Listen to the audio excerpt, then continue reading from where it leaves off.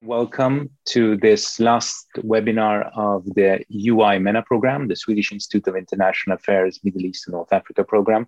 My name is Ruzbe Parsi. I head the program and I will be moderating today's conversation, which is about public health and the ramifications of the COVID pandemic in the region. This is obviously an issue that affects everyone in the world. It's a pandemic, but perhaps one of the regions that are interesting to look at in order to see the spread in terms of capacity and ability, and perhaps also programs in the sense of where people want to go in the future. What lessons have so far been drawn from this pandemic is the Middle East and North Africa. And in order to be able to disentangle what we know and what we think we will be able to see in the near future, we have three distinguished panelists who are going to help us do this. In order as they will appear speaking is Intisar Fakir, who is a senior fellow and director of the Middle East Institute's North Africa and Sahel program, who's joining us from Washington, D.C. Welcome. Hanan Abdul Rahim, who is an associate professor in public health, dean of the College of Health Science at Qatar University, joining us from Doha. Welcome.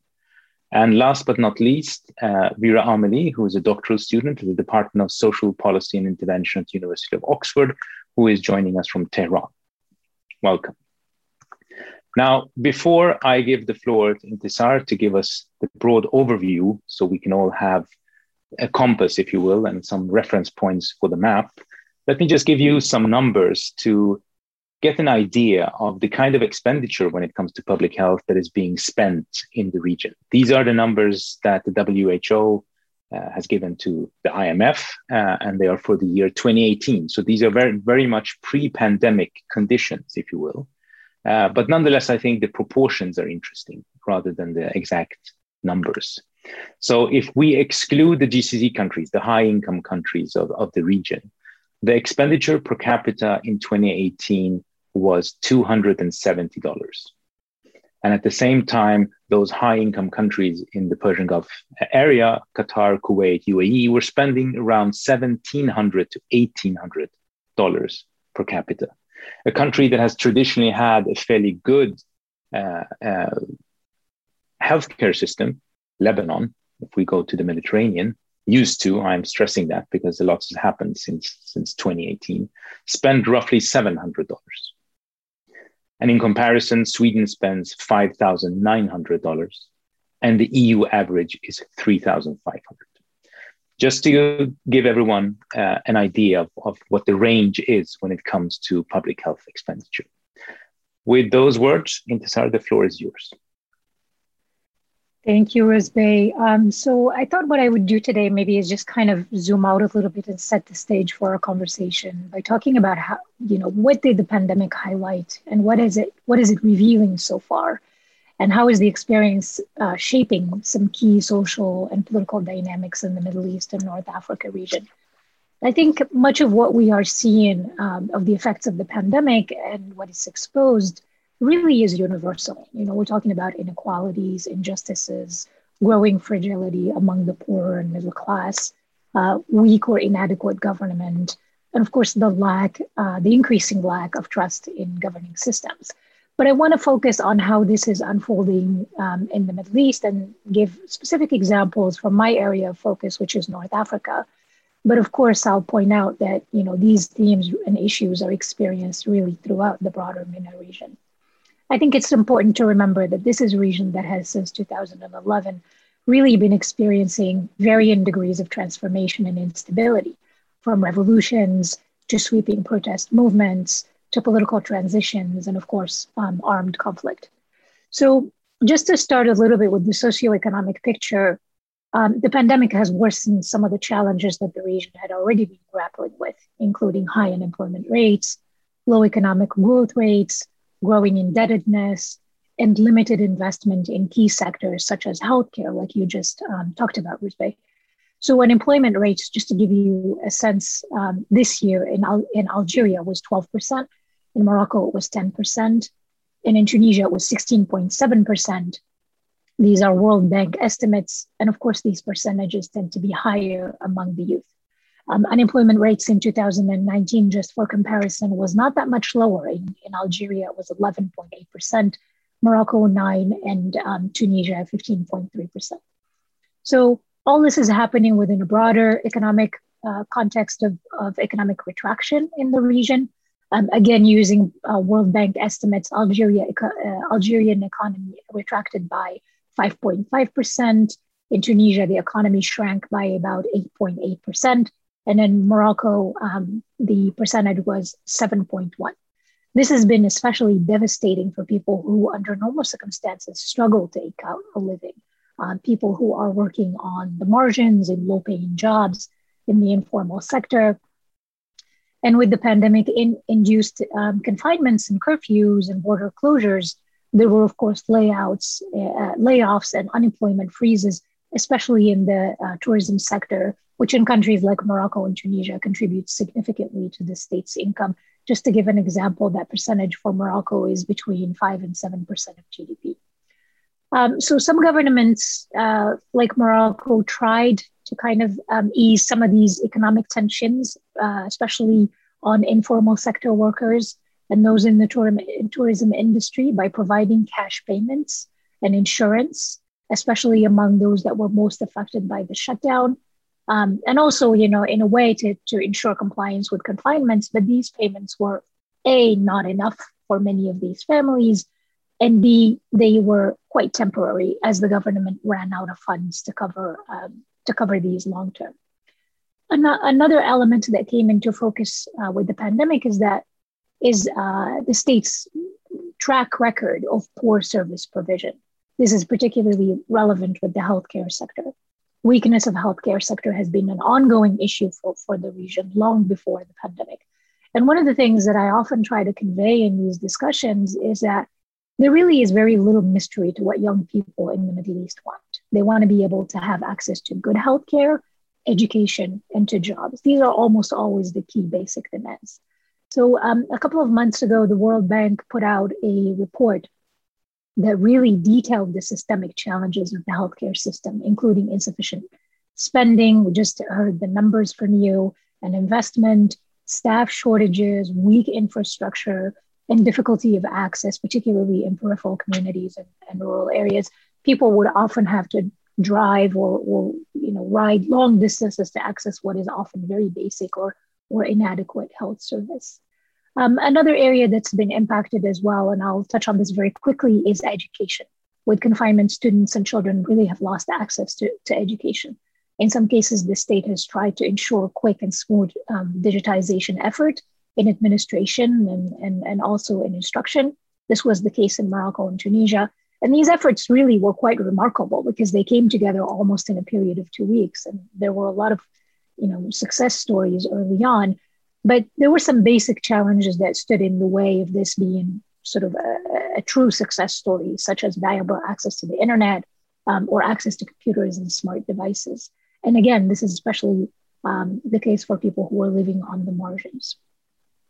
So just as there were stories of successful management in places like Morocco, for example, and even early on in Tunisia, there were where the state was, just to go back to the state's role, the state was quite vigilant in trying to curb the spread of coronavirus, instituting mask mandates very early on, and ensuring access to sufficient testing and medical protective equipment. There were also a lot of stories of states either being inefficient or just unable to manage the sheer scale of the virus spread. And this was particularly the case in Tunisia. Really a cautionary tale. The spread of the Delta variant over the summer put such pressure on society and government that it added to the growing calls for radical change. The government had struggled to manage the pandemic.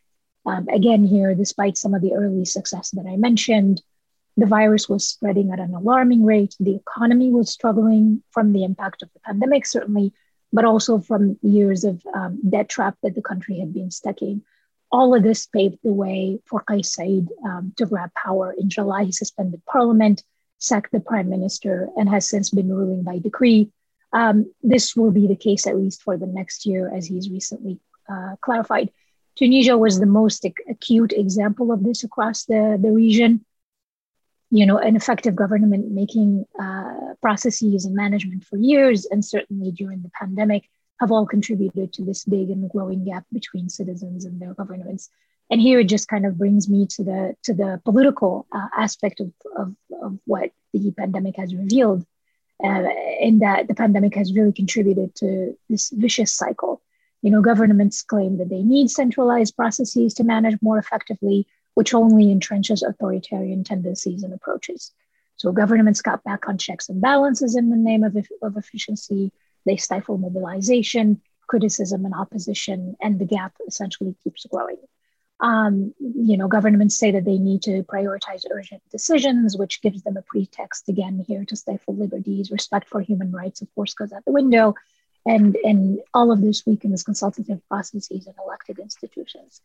This was the case for Morocco, although arguably Morocco had been going down this path for a few years now. Similarly, in Algeria, crackdown on opposition. Algeria, of course, had just been going through a sustained protest movement in 2019 that led to a political transition. So we've seen a lot of Hirak figures thrown in jail, journalists and political figures as well.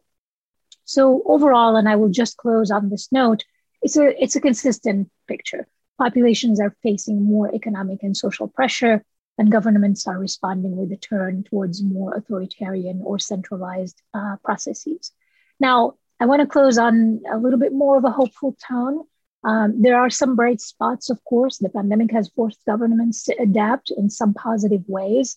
As I mentioned, digitization efforts in administration and service provision to improve some of their crisis response mechanisms.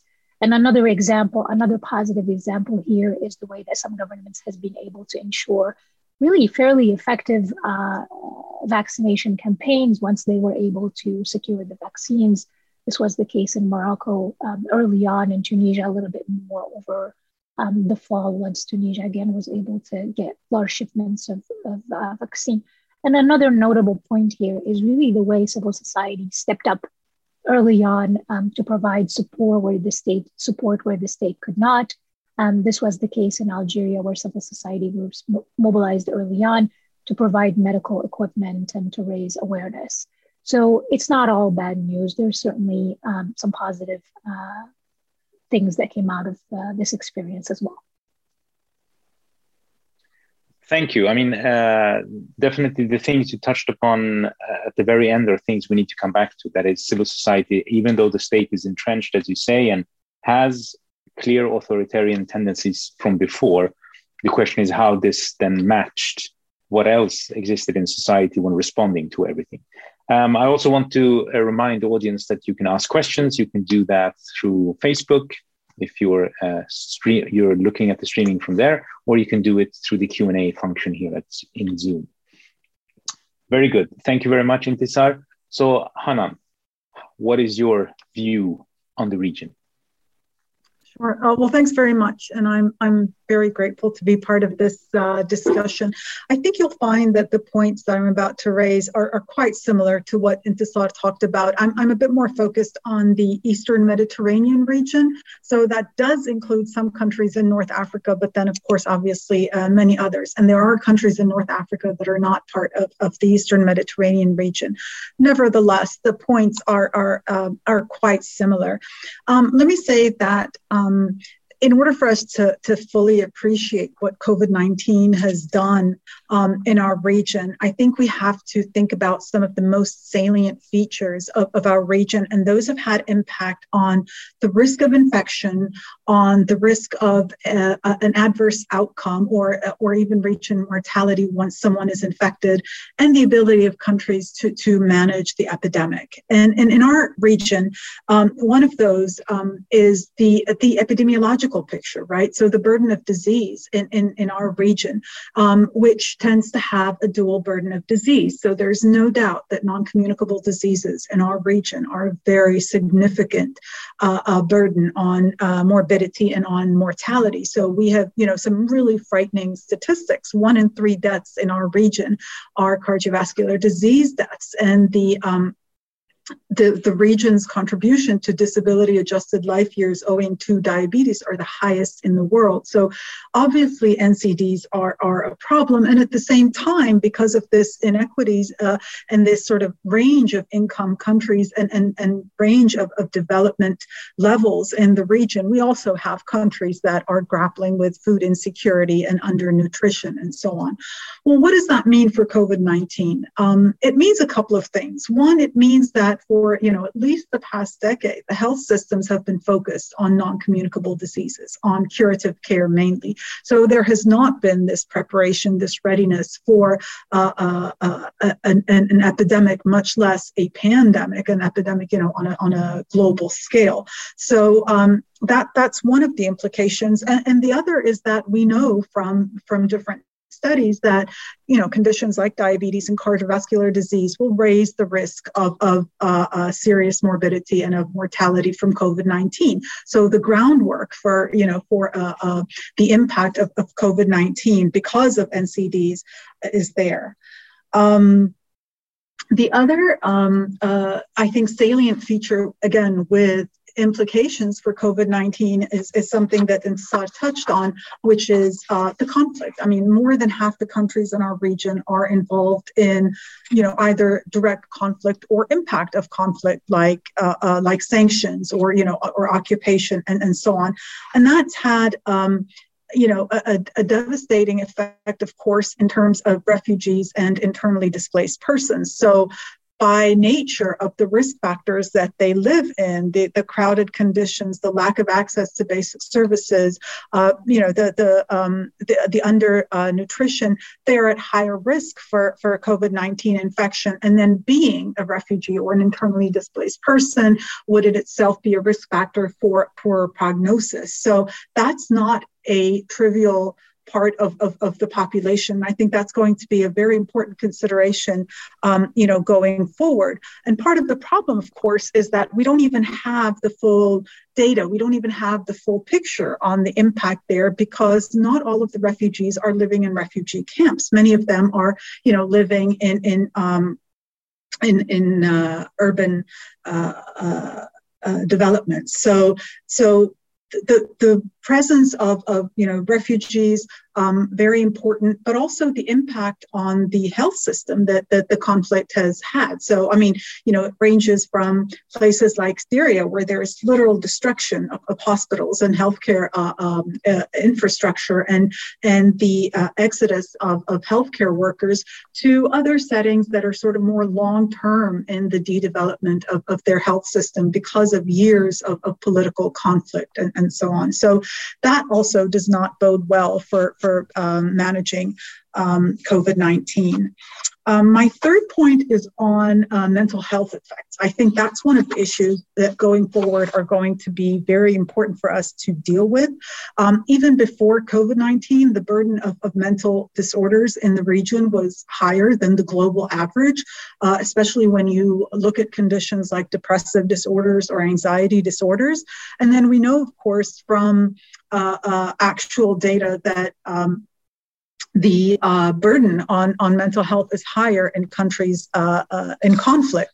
So you add those two together, and then you add the third element, which is the mental health effects of the containment measures of COVID-19. And I think you have a recipe for sort of a long-term substantial burden of mental ill health that we're going to have to deal with. And unfortunately, in our region, we have not had a good track record of dealing with mental health in terms of resources and capacity and response to stigma and so forth. So this is an area that in building back, we are definitely going to have to pay a lot of attention to.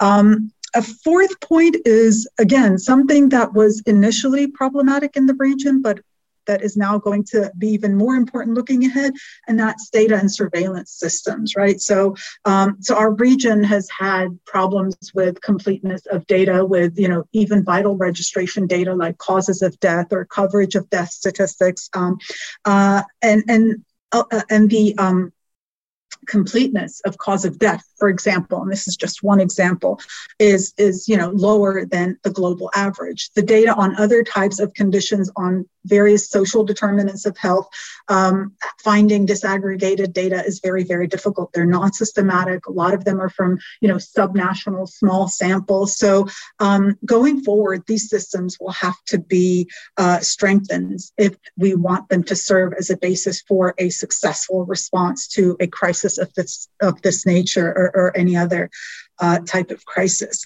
And finally, I'd say the issue of public trust, and that's something that Intisar also touched on. So building back is going to require public cooperation and public trust. And, this is not an area that many countries in the region have been necessarily doing well on, even before COVID-19. And then we've seen some surveys coming out of the Arab Barometer and other types of surveys that indicate that in some countries, people are unhappy either with the health system response, the economic response, or both. And again, going forward and thinking about what we will need to do to manage crises like this one, you can't do it without public trust and without people being willing to go along with some very, with sometimes difficult measures that influence their daily lives. So, we cannot deny that the pandemic has been useful in shining a light on inequities. It's not that they didn't exist before COVID-19, they did, but COVID-19 made them worse and COVID-19 made them more visible. So, that might actually have been one of the few useful outcomes of COVID-19 is uncovering those health inequities and also showing people and showing policymakers how important it is to invest in public health systems, not just in curative care, but in public health systems, in the public health workforce, in public health surveillance systems, in public health laboratories, and various other capacities. So I think those are two lessons that hopefully we do not neglect as we move forward. And I'll stop here and then we can talk about some other issues in detail. Thank you. Thank you. Yes, there is a lot there to kind of unravel, both in terms of, as you said, the already structural kind of underlaying foundations of what works and what doesn't work, or things where the region is in a worse shape than the global average, but where this comes and exacerbates things. And of course, when you say surveillance, there's also the other aspect of surveillance, that is that being effective in contact tracing using apps, for instance, is useful, but in a region known more for its authoritarianism than any other kind of political theory, that of course also has its own pitfalls, and how to deal with that as we move forward. But we will definitely come back to those issues. Vera. Thank you very much for having me. I really learned a lot from other countries in the region by listening to you. And I am going to take a slightly different approach in sort of speaking about the COVID-19 pandemic in a global context, and then sort of focus on how that influenced, Iran in particular, but also other countries in the world, and maybe not just the region even. So let me start by reviewing the certain peculiarities of COVID-19 that largely shaped how we all experienced the pandemic. As we all know, viruses accentuate inequalities both within societies, but also globally. And so one of the most important aspects of COVID-19, though, was that at least in the first wave, rich countries were more affected by the virus. And this had two major impacts. The first was that the scale and nature of the policy response that we saw was largely designed for advanced economies. So as the pandemic had started in China, lockdowns were the model that were then followed globally. But lockdowns require extensive regulatory and controlling power of the population, which, as we discussed, is not always easy to implement in certain settings, especially when there's a lack of trust or there are other sensitivities in the region or the country. And most importantly, lockdowns require the ability to provide social support protections when stopping livelihoods. And for countries that have more informal economies, this was largely impossible. And for the case of Iran, as it was experiencing sanctions and its GDP was already shrinking for the past year and a half or 2 years, and it was almost just starting to get back into a place where the economy was having an upward trend, that's when the pandemic arrived. And so this largely made, having extensive lockdowns in Iran impossible. And it added, and this was added to the fact that trade of every item that we needed for the coronavirus pandemic was made impossible by sanctions and by restrictions that the Office of Financial Assets, the OFAC of the US, implemented very strongly, despite sort of saying that medical items are not sanctioned.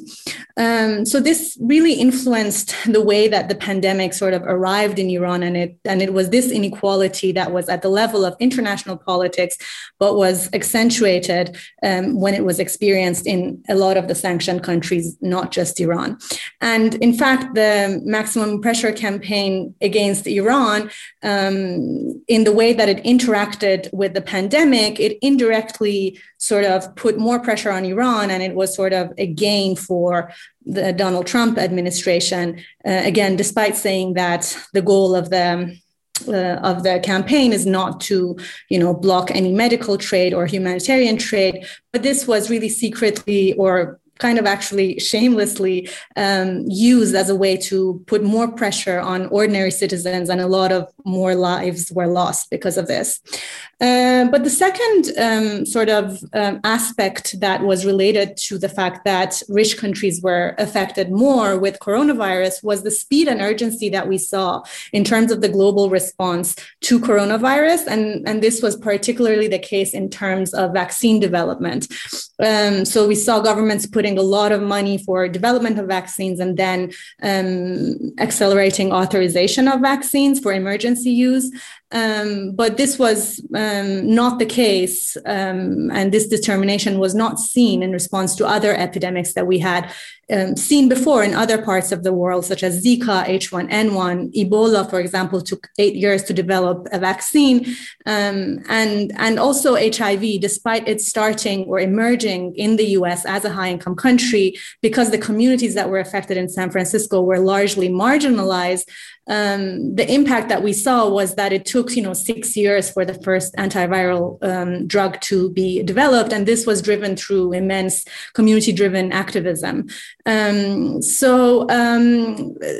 vaccine production and distribution were stark signs of inequality, though, even though there was this drive for getting the vaccine.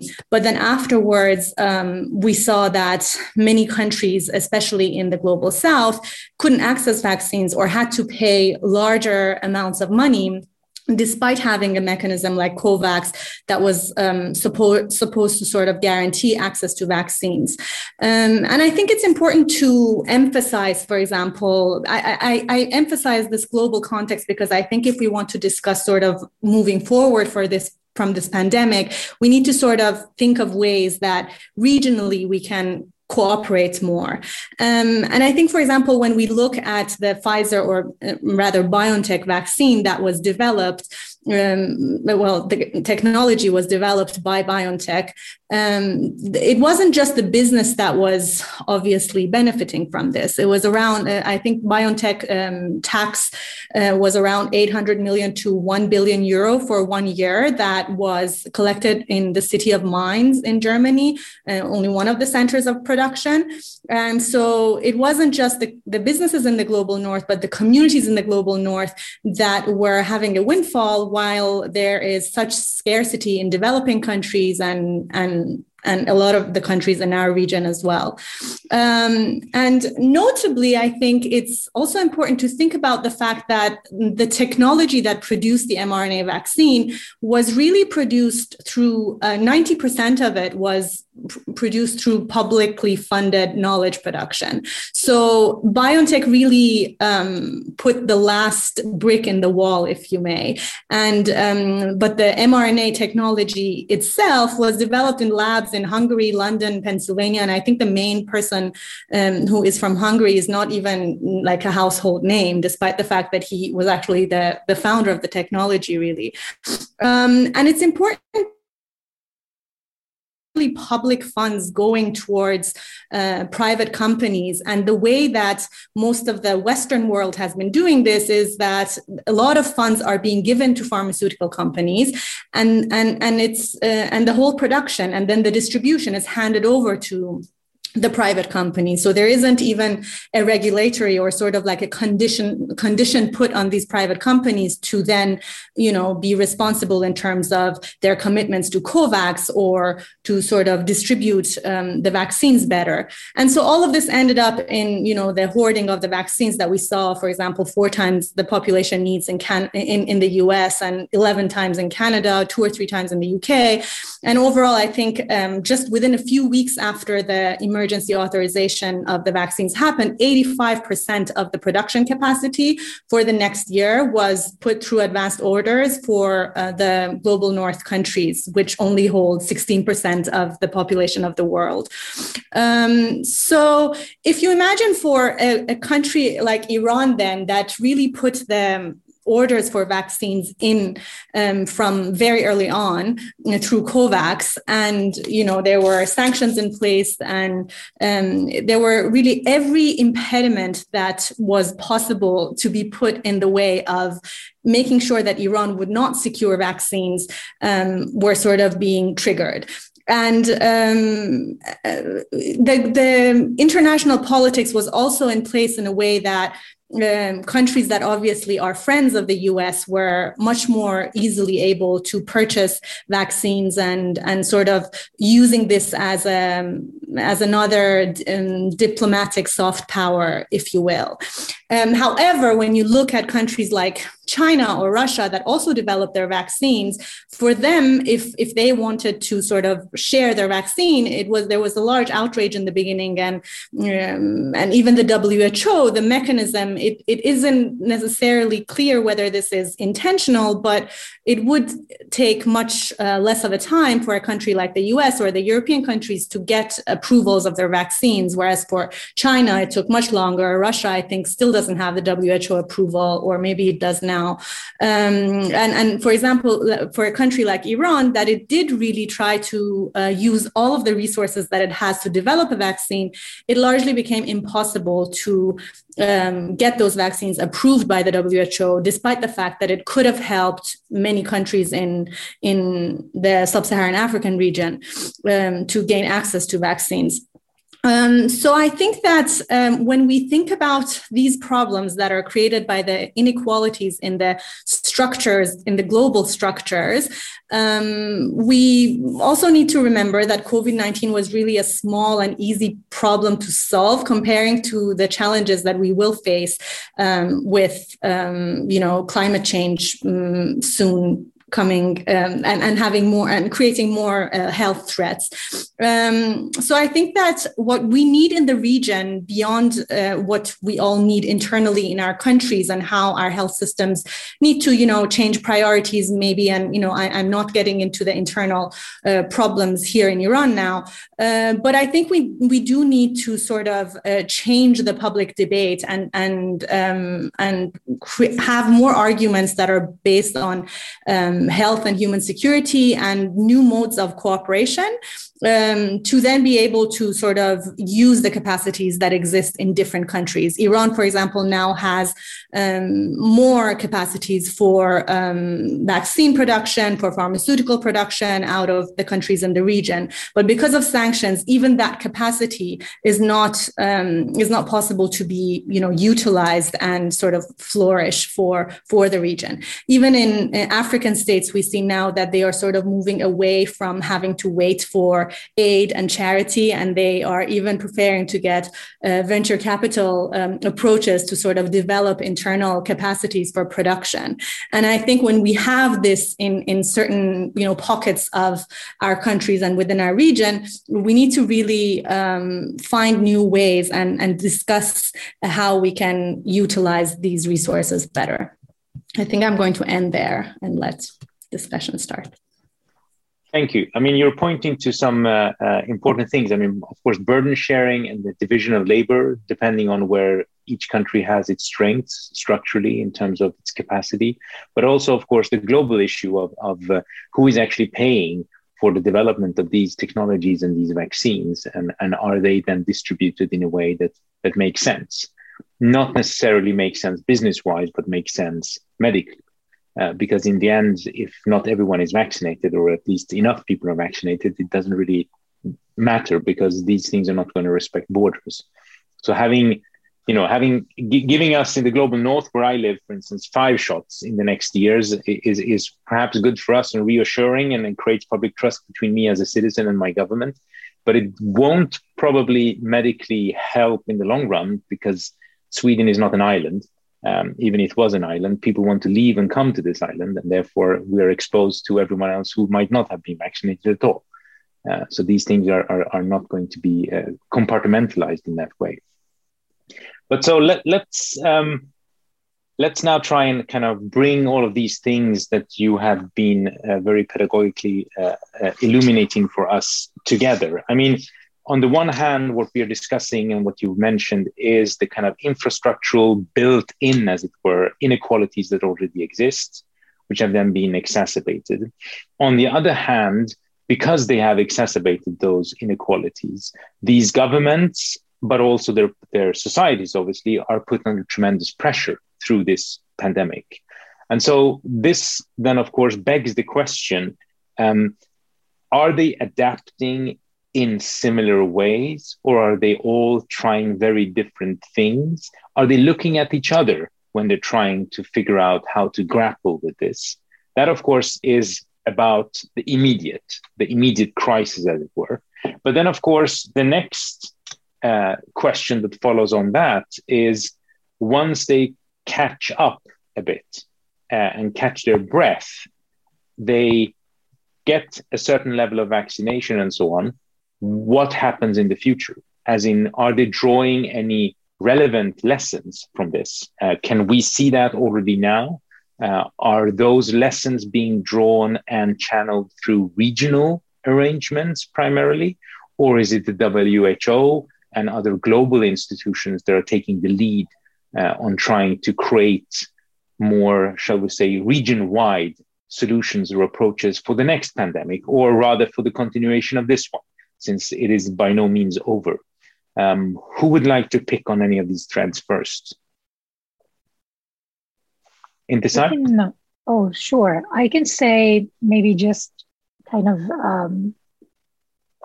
very briefly, and I'll talk a little bit more about the socioeconomic element here. I think it's been very clear, and of course the pandemic really drove this home, that these countries need to develop much more inclusive economies. And the problem is, the way that I see it is that, you can make an argument that this has been pretty clear for many years now, right? We're coming off of 2011. It's very clear that these countries need to spend a lot more on infrastructure. They need to spend a lot more on public health, education. They need to invest more in social development programs. So what I see is the best case scenario. There is maybe the awareness that has to happen, but you either have a lack of political will, a lack of resources, or some combination thereof that, at least to me, indicates that this is not what's likely to happen. There is the lesson, we see it, we know that it needs to change, but I'm not sure it's not clear to me that there's any sign that that's going to change. In terms of regional cooperation, I look, and this is just an example for North Africa and the Maghreb. There's even, again, prior to the pandemic, there are so many good arguments why regional cooperation is important. This is one of the regions that's that's the least integrated. But again, there's no impetus for these countries to work together. If anything, they're kind of moving further apart from each other, as we see right now in the tension between Morocco and Algeria. So again, I feel like the lessons are there. They're very clear. You could even argue that they're very well understood by these regimes, but there's no real action that's following or that's likely to follow on those. But okay, let me just follow up that very quickly. Is this, as you said, I mean, the lack of political will to some degree, perhaps lack of a capacity as well. But is there an impetus or a pressure from below or from within the healthcare communities to kind of point to the politicians, point out to them that here are, reasonable and very obvious things that need to be done across borders? Yeah, I mean, I think there's definitely pressure. There's a lot of voices that are talking about this. Look, for example, I just wrote a piece about Morocco's budget for this year. The country has not really effectively invested in social development for probably the past 10 years. And now they're really in a place where they absolutely have to because of all of the social pressure. And they talk a good deal about it. And it's maybe that there is the intention and the will to do that, but there is no resources to do that. The country is borrowing more to make up its budget deficit.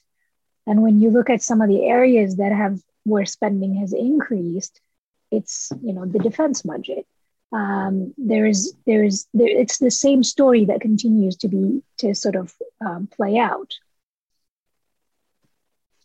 I understand. Thank you. Vera, did you want to come in? I'm going to wait and make a point later. Okay. Hanan? Yeah, just a couple of things on that. One, I think is I think we need to be mindful of how we think about and talk about resources. I think it's easy to fall into the trap of thinking if you have the resources, you can have a good response. If you don't, you won't. But I think the pandemic has shown us that there are countries that, that were considered to be well-resourced and, they did not do well in their response. So, resources are certainly useful. I mean, I can tell from being in Qatar and from thinking about the national response here, but it's not the only reason that the response to COVID-19 was a good one. Resources definitely alone on their own are not enough. They're useful, but it's very important to think also about time scale. So the types of things you need, to be in place for a good response to, this pandemic or to other future crises are not things that are going to be created overnight. So if you're talking about, and I think very specifically about the healthcare system, if you're talking about,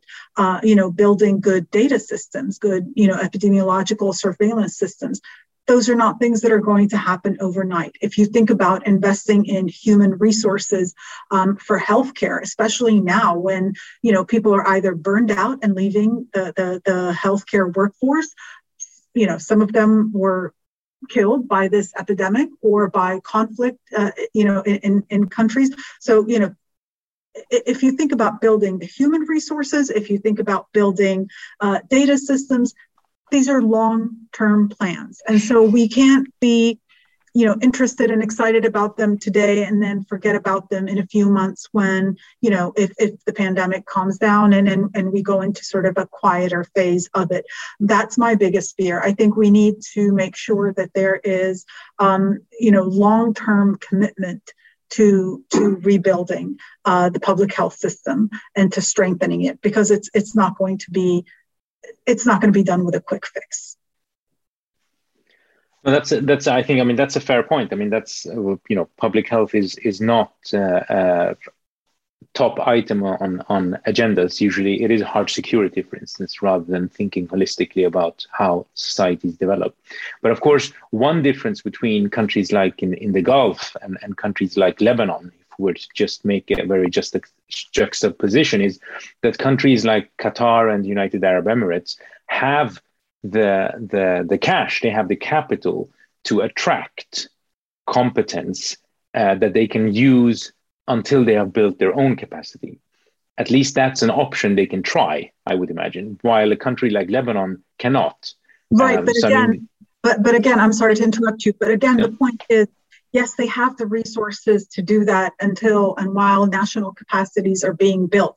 But it's also something that has to be planned. You can't really import people overnight and expect the system to work. It's much more complicated than that to get all elements of a public health system working. So it might have been done with resources and bringing in resources from abroad. But again, there's an element of planning to it over time, that when the time came and when it was needed, the system was ready. Otherwise, it wouldn't have been. Thank you. Vera. Thank you. So yes, I very much agree with Dr. Rahim's points about resources and sort of the time scale that you need to use the resources that you have to build a functioning system. And just because I didn't really talk about the Iranian health system structure, I just want to point out to the importance of human resources and perhaps what really distinguishes Iran from maybe some of the other countries in the region, even the countries to the south of the Persian Gulf, is that there has been, massive investment in developing human resources. And this is, indicated in the Human Development Index of Iran as well. And even when we think about spending, it's also, again, important to think about purchasing power and the services and, again, human resources that you can access with the amount of spending that you do. So I'm not sure if the spending is purchasing power adjusted, but I think it's important to sort of think of health systems to that in terms of how they are built over time and the efficiencies that are created within it. Like Iran, for example, has a very decentralized system. So it operates like the Ministry of Health and Medical Education are joined together. And that is in order to sort of make sure that the university hospitals that are in each province are catering to the public health needs when they are training the medical workforce. And this has been, quite successful in sort of getting close to universal health coverage.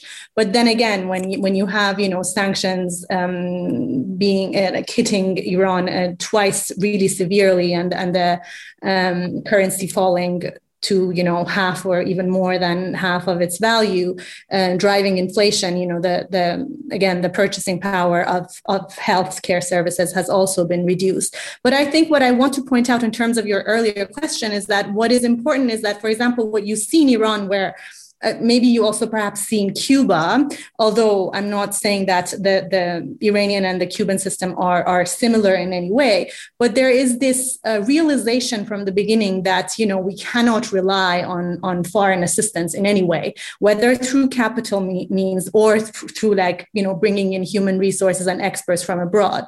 And this has sort of created this drive for making sure that you are self-reliant. And this was not just, a response that was created within the past decade and the experience of the most severe sanctions, but this was, created very early on from when Iran experienced the 8-year war with Iraq and sort of felt very isolated and was very isolated.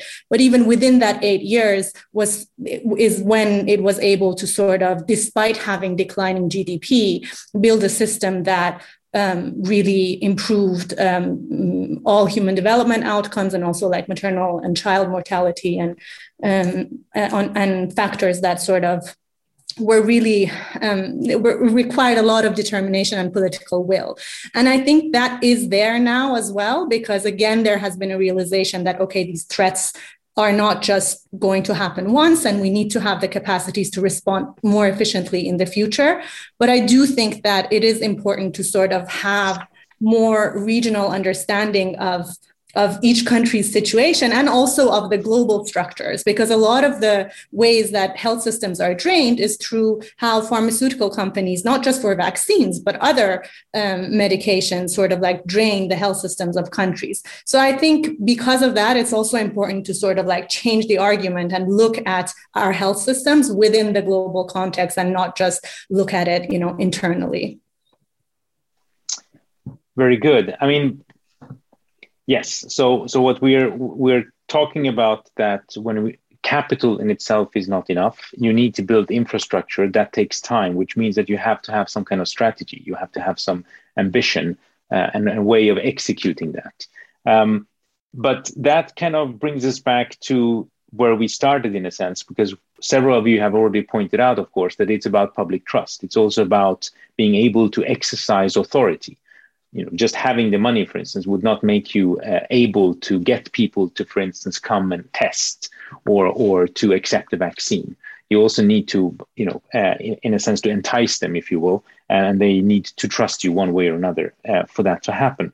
But Intisar and Hanan, you were both pointing to this earlier. What about then the NGOs and civil society? I mean, in varying degrees, they are allowed in different countries in the Middle East. So there's that to begin with. But then there's also the question of, are there different traditions in terms of having civil society organizations dealing with public health? And were they then able to step up? Were they allowed to step up? And could they cover things that the state was not able to? Intisar, would you like to start? Sure. Yeah, I mean, I think I'll limit my remarks here to North Africa. I think the way that civil society was able to step in, and I'm not just talking about civil society here that works on issues of public health, is that there really were sort of early efforts to kind of try and say, where can we step in? How can we support? What role can we play? But again, this is never going to it's never going to make up fully or match state capacity. So these were, they were very encouraging examples. They were good examples, but they were limited because civil society, I think, in a lot of places does not have access to a lot of resources. And again, here I'm talking about North Africa specifically.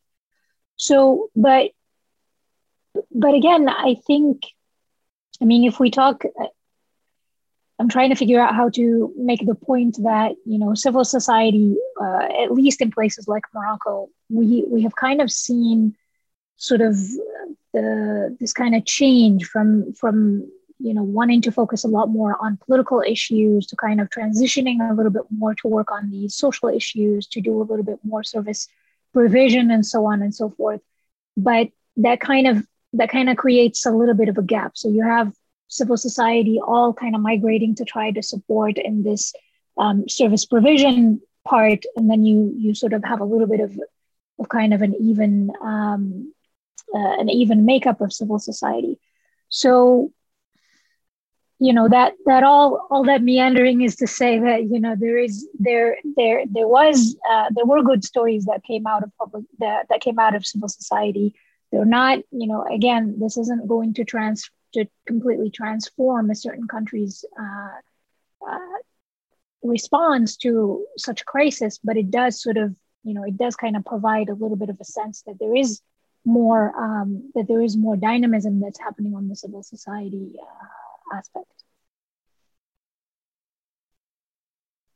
And even on the side, sorry, just to kind of add a little bit, even on the side of the governments, one of the things that, as I mentioned in my remarks, that was really interesting is that, well, for example, in North Africa, very early on in the pandemic, there was talk about ventilators and how can you sort of respond to some of these shortages of ventilators. And we really kind of saw a little bit more of a sense of self-reliance on some of these, on the side of some of these countries, which I think was, it was kind of an early indication that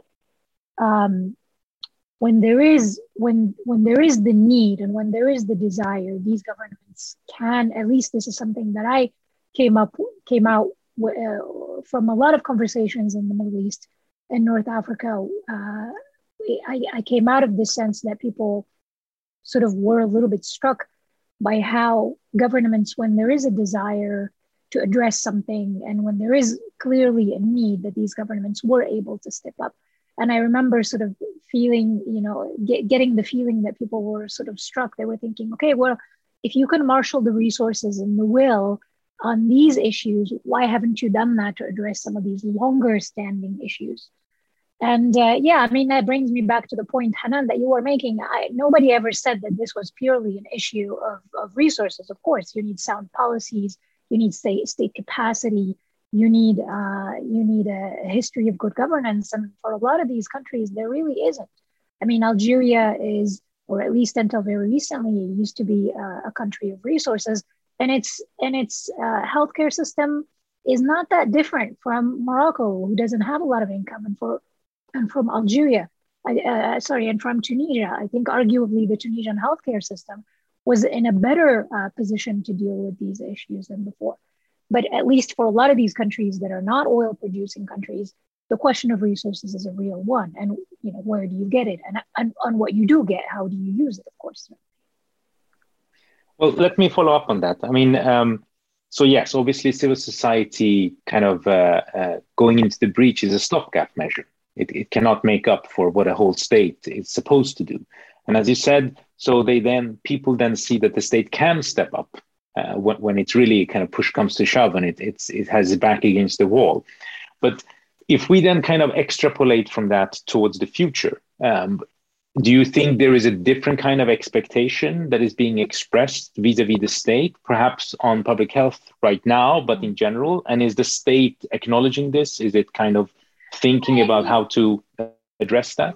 Yeah, I mean, this is the trick with public sentiment. It changes very quickly, right? So you've got a government when they do show an initial kind of responsiveness and that they actually are taking the crisis seriously.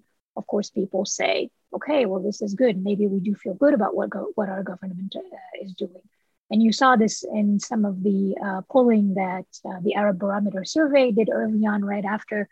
There was also some national polling that was done in Morocco, particularly in Morocco, where I think citizens felt like, okay, good, this response is good. And this sort of sets up a different kind of, a different set of expectations. But then as the crisis dragged on, and there were, of course, inevitably, there were, management problems and there were a lot of inadequacies that were happening, then distrust sort of sets in. Mm-hmm. So just to kind of give an example of that is the question of vaccines. Morocco was able to procure AstraZeneca, Sinopharm, and then later on some of the Russian vaccines as well. But people didn't really, there was the idea that, the AstraZeneca was a lot more effective than the other vaccines.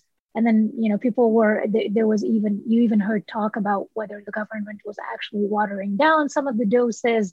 That's, of course, in addition to all of the other, anti-vaccine and so on conversations that were happening as well. So,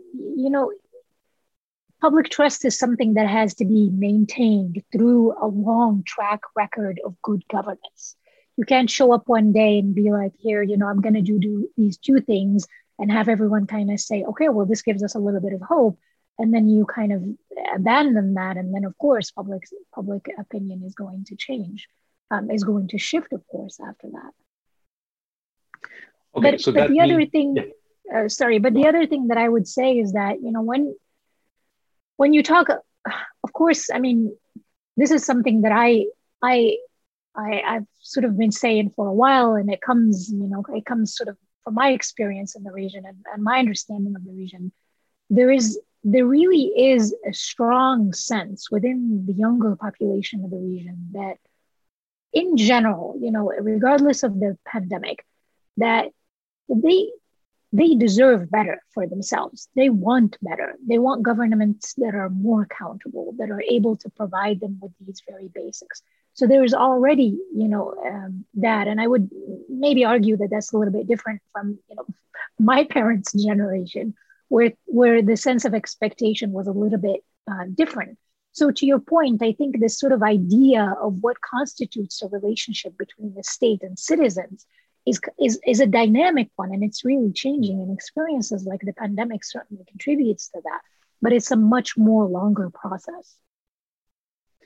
Thank you for that. But do I understand you correctly in that the dynamism, in a sense, is much more on the side of the public, while the state is being somewhat depressingly predictable in its way of dealing with these things?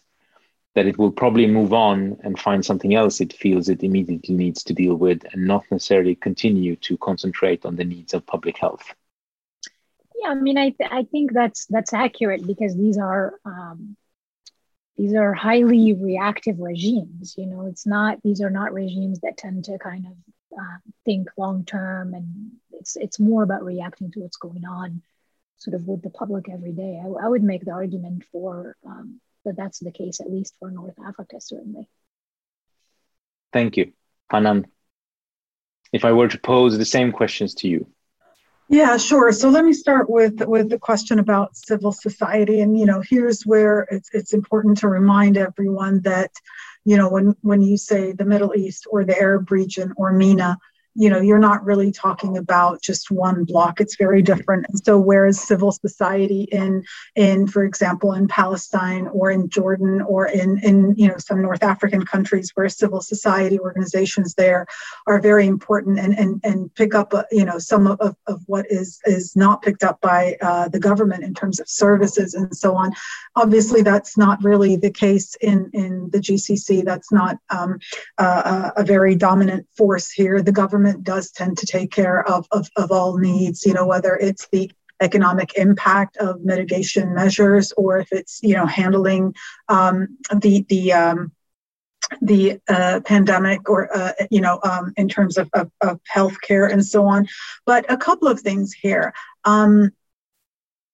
Civil society doesn't necessarily translate into more trusted than the government. So if, there is actually, if you think about different contexts outside of the GCC, there's actually sometimes some distrust in NGOs and in civil society organizations, either because of their affiliation with certain international aid agencies, or maybe because of the, sectarian influences and their affiliation with certain parties. So, it's not the case that civil society, always has the trust of the people and the government does not. I think it's much more nuanced than that. But, that said, I think I think trust in government is extremely important. Very interesting. At the beginning of the pandemic, there was this online survey that was done by a consortium of universities, and it was asking about trust in government. And for example, in Qatar, where I lived, the trust in government was very, very high. And that was very helpful in my interpretation in getting people, in the earlier phases of the epidemic to comply with measures that were, somewhat strict and that limited people's daily lives. So there's no question that the trust in government is important. And I really take your point and decide. I remember one time in a talk, I said that, this trust, this public trust and the trust in the government, it's like credit in the bank. You spend a lot of times building it so that you can draw on it when you need to. And a lot of countries did not have credit in the bank. So, so when they were making some very difficult asks of people in terms of public health measures, that trust and the credit simply was not there. So I think those were the points I wanted to make about your questions.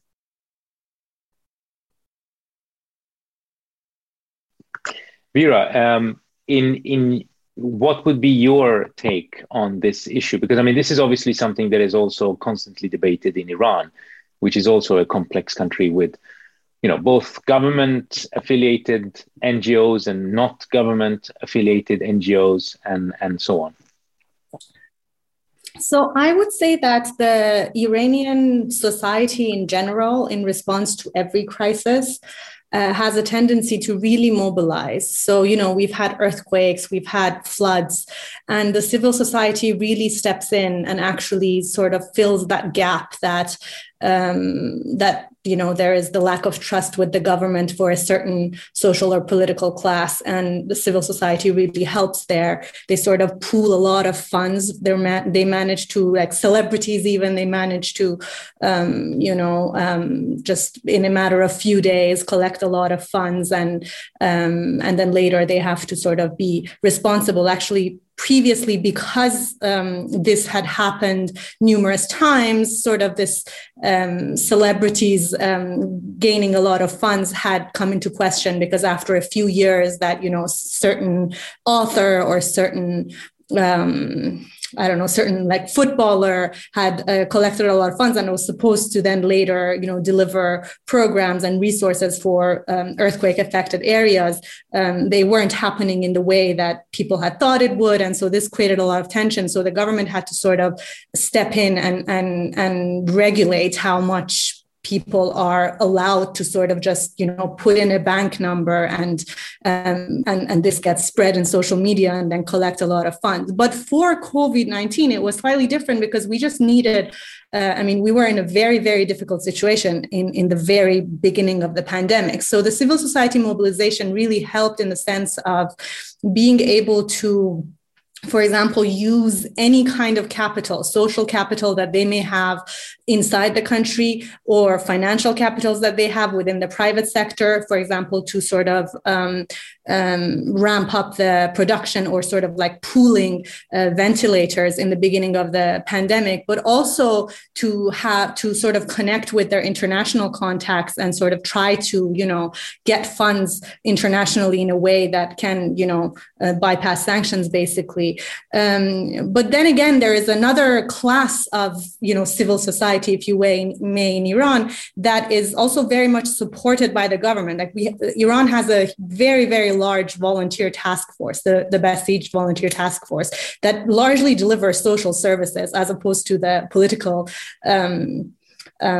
reputation that they have sometimes, and this doesn't get highlighted, but they really deliver a lot of social services. So within the more religious classes, there was a lot of volunteerism, and then this sort of stopped in the middle phases of the pandemic, and people were sort of expecting more from the government, and there was like a little bit less trust in the third and fourth peaks, as we call it here, not necessarily waves. But by the time of vaccine distribution, when we finally had vaccines, and Iran only managed to sort of get access to vaccines after it's got its own vaccine approved internally. And that's when the US finally decided that, okay, it seems like Iran has developed, and it doesn't make any more sense for me to target its development and sort of like sanction all these COVID related materials. So like 3 days later, Biden sort of said that, okay, no more OFAC targeting COVID-related trade. And so by then, when the campaign was being rolled out, that was also largely driven through a lot of volunteer task force. But civil society mobilization sort of like, coming together on its own was, I think, more effective in the beginning of the pandemic. But then there was sort of like a period of, getting a bit exhausted and sort of expecting more and more from the state and sort of like taking a backseat. Thank you. And if there's anyone in the audience who wants to ask questions, please do use the Q&A function. We've been talking now about, partly at least, the future. We've been talking about what are the prerequisites, if you will, and what are the conditions that they labor under.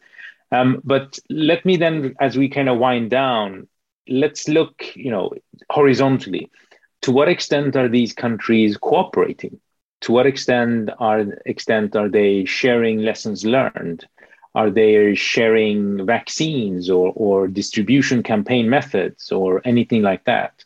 I know, for instance, in the Gulf, a number of the GCC countries all developed their own apps, for instance. So kind of, if I understand correctly, partly parallel, but similar. But there are no region-wide yet codes of conduct on how to report the progress of the pandemic. Correct? Are these things that you see, that they're needed is one thing, but are you seeing anything that indicates that this understanding is traveling up the policy ladder, as it were, and therefore might be acted upon?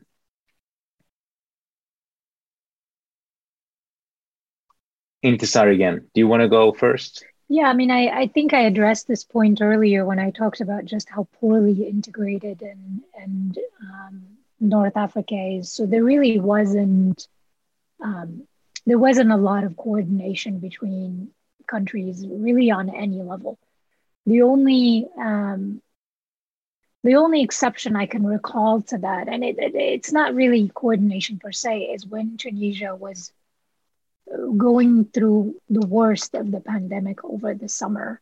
I think Morocco volunteered to send some support, as did Gulf countries and as did other countries in the region that were able to provide some medical assistance, some field hospitals, that kind of thing. There wasn't really, beyond that, there was no cooperation regionally. And this is a big issue of debate about just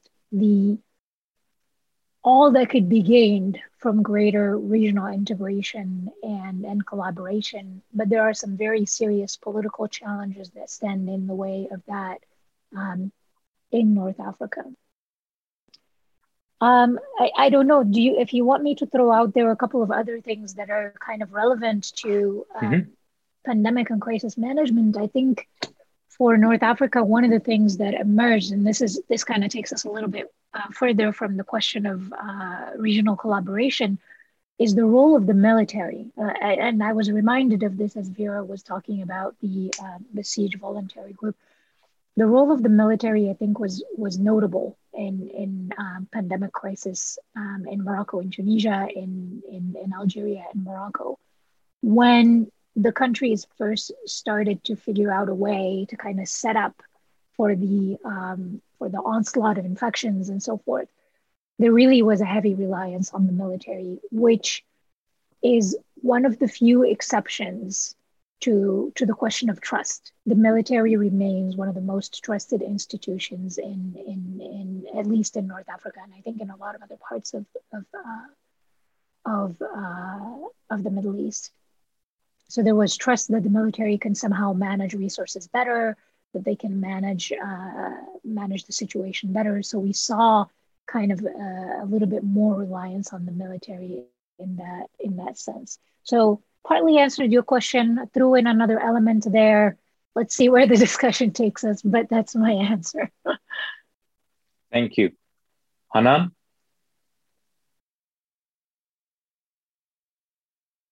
Can you hear me? Yeah, I can. I mean, on that, to answer the question about regional collaboration first, I am not aware of sort of extensive regional collaboration. I mean, certainly there is aid giving, and aid flowing from the better resourced countries to the less resourced countries. But I think, at least from what I have observed, mostly it's been countries looking to WHO to sort of global guidance as opposed to regional guidance. I don't know how this will play out in the future. I think, when we emerge from this pandemic, I think, there will definitely be more conversations about regional collaboration, and I think there should be. The question of the military, again, I just want to speak about a context that I'm familiar with. So a few years back, there was a survey in Qatar, and there have been more than one. And indeed, the military and the police are very highly trusted and highly respected and are seen as being efficient and so on. And they have been very important in the pandemic response. I mean, not necessarily the military, but for example, the Ministry of Interior. So the app that you were referring to, that is used for contact tracing and so on.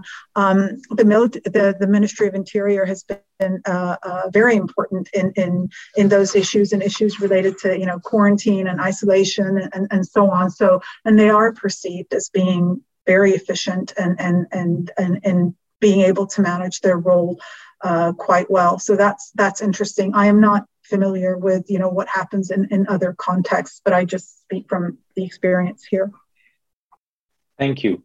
I mean, as you mentioned, I mean, there has been these offers of aid, offers of everything from medical masks to vaccine, at least some. And this is, of course, something that is also part of a political context. This is not just a kind of a medical epidemiological issue. And this is something that is usually referred to as medical diplomacy. There's been talk about, for instance, these connections between some GCC countries in Iran, for instance, on this issue, that they've been trying to extend a hand in an otherwise rather tense political situation as a way of showing that there is still some avenues where cooperation or help is possible. But Vera, Iran, because it is to some degree more isolated one way or another than many of the other countries that we've been discussing, how is this viewed in Iran? Is cooperation in the region on these issues considered science fiction, or is this something that is kind of a viable policy option that might be explored? So it's interesting. Yes, I mean, it's a fact that Iran is very isolated in the region and in the world, more isolated than a lot of other countries, not completely isolated. But I would say that the Iranian states and governments, one after another, have always emphasized the need and their priority in terms of regional cooperation. Perhaps this government is more so inclined than previously because our foreign minister now is fluent in Arabic and is, well versed with the regional context and is putting a lot of emphasis on regional cooperation.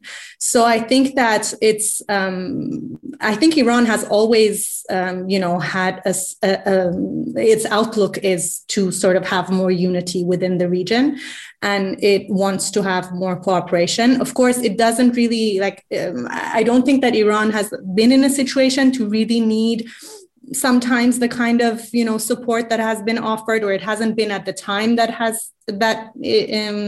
would have been needed in Iran. But in terms of creating a more cooperative trade and also have an outlook on health diplomacy, I think that is something that would really align with the current foreign ministry's agenda. And I also want to emphasize that when we think about our health systems and the fact that most of the countries in our region rely more on foreign support and specifically Western trade in terms of pharmaceutical, I don't necessarily think that this is the best model. And unfortunately, we sort of all, and a lot of the people in our region, as Intisar mentioned, trust the Western versions of a drug or a vaccine more. And this was certainly seen in a certain social and political class in Iran as well. But I think that we sort of need to, in any way possible, create more awareness of the fact that, vaccine production has been shown to, be only something that, very advanced economies can achieve. But that is certainly not the case. I mean, we've had so many infectious diseases. We've had vaccine productions in our countries for such a long time. And it just really makes sense to have sort of like a regional framework for quality assurance and regional trade on health-related items, because it would be better for all of our economies. And I think that unfortunately, most of the countries to the south of the Persian Gulf, especially, have their eyes towards, buying from the West because it doesn't affect them maybe much. But I think for the rest of the region, in like most of the other MENA countries where there is economic pressure, I think it really makes sense to have more cooperation in that direction. Okay, thank you. Intisar, did you want to chip in? Yeah, I just wanted to, as we're talking about vaccine diplomacy and cooperation, to talk a little bit about the role of external actors. And I'm kind of processing this a little bit on the go. So, when you look at how some of these countries have tried to cope in terms of vaccine procurement, I think there was the feeling that China was maybe a lot more of a reliable partner than some of these traditional partners like the US and Europe for a lot of these countries. Even, and I will exclude Morocco here because Morocco was able to procure some of the the AstraZeneca early on, but for the second, maybe the second and third half of their vaccination campaigns, they've had to rely on the Chinese vaccine. But more to the point that you were making, Vera, we are seeing, or we saw early on in this conversation about vaccines, effort to actually open vaccine production plans in Morocco, which was not a conversation that was had with Europe or with the US in terms of vaccine production around. So I think that kind of changes a little bit some of the dynamic when you are talking about partnerships and the idea of partnerships. And I see this as sort of something that's kind of happening a lot when I look at how Morocco is managing their foreign policy and foreign partnership, is that there is maybe the sense that you could have kind of a more equitable relationship with potentially non-traditional partners, right? And it's kind of interesting to see how that plays into the pandemic and sort of the development of interests and kind of shared interests and opportunities moving forward. So that's just something that I wanted to kind of throw out there. I was looking at some of the data that's been collected on sort of public sentiment towards some of these new actors, particularly China and Russia. And it's definitely changing. I mean, in many ways, these are not necessarily new actors, but in a lot of ways, they are new actors, right? So China is developing a lot more of an economic footprint in North Africa, or they were early on with the Road and Belt Initiative and so forth. So, but it's interesting to see that, public sentiment is a little bit slower to catch up. You have when we in the region think of traditional actors, we tend to think more of Europe and the US, and the idea of China and Russia is something that's sort of still a little bit more kind of emerging. Thank you. Yes, I mean, it is. I mean, perhaps then at least that is a sentence of optimism, in that this pressure and this sense of being far too reliant on one source, as it were, a source that is also, if you will, subject to the laws of capitalism in a way that doesn't necessarily always work optimally when it comes to dealing with the medical emergency, is something that could breed new ways of working together and building that capacity within the region. Hopefully that is something that we will see in the future. Unless someone has some final remarks you would like to share, I'd like to thank you all for participating in this conversation. I've learned a lot.